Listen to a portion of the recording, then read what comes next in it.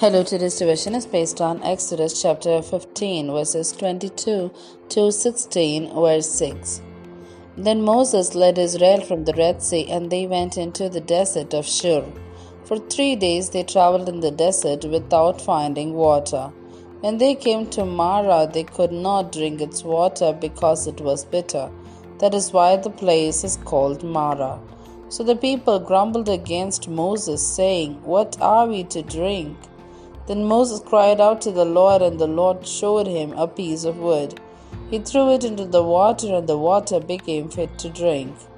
There the Lord issued a ruling and instruction for them and put them to the test.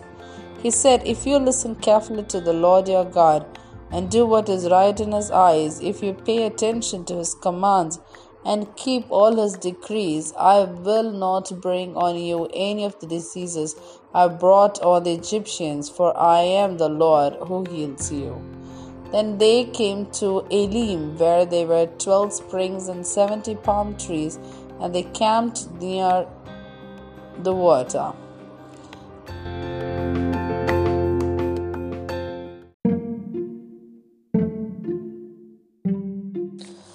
Continuing with chapter 16, the whole Israelite community set out from Elim and came to the desert of Sin, which is between Elim and Sinai, on the 15th day of the second month after they had come out of Egypt.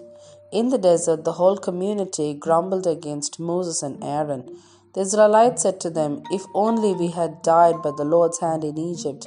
There we sat around pots of meat and ate all the food we wanted, but you have brought us out into this desert to starve this entire assembly to death."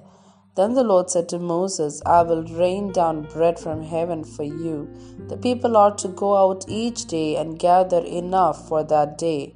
In this way I will test them and see whether they will follow my instructions. On the 6th day they are to prepare what they bring in, and that is to be twice as much as they gather on the other days." So Moses and Aaron said to all the Israelites, "In the evening you will know that it was the Lord who brought you out of Egypt. And in the morning you will see the glory of the Lord, because he has heard your grumbling against him. Who are we that you should grumble against us?" Moses also said, "You will know that it was the Lord when he gives you meat to eat in the evening and all the bread you want in the morning, because he has heard your grumbling against him. Who are we? You are not grumbling against us, but against the Lord." Here ends the Bible reading.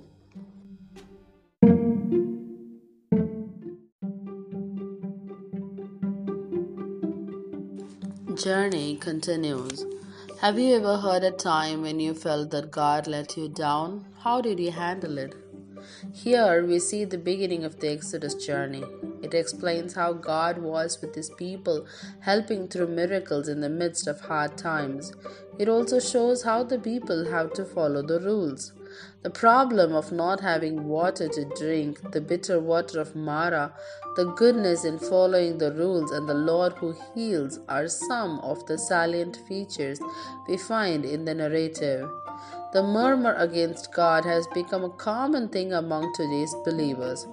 Our God not only hears the cry of pain but also our murmurs. It is a warning to us, for God is not happy to hear the murmur of his people. Of course, people face a lot of hardship in their journey through the desert. In our faith journey, all things may not go good.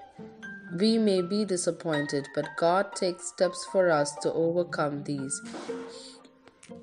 He will change the bitter water into sweet water. We need to look out not only for the physical needs but also the spiritual needs. When we follow the commandments of the Lord carefully, we can get the fullness in both individual and social life. At Elim, God gave the Israelites a time of refreshing after the time of testing at Marah. Soon after they reached the wilderness of Sin, the people complained to Moses and Aaron in their hunger.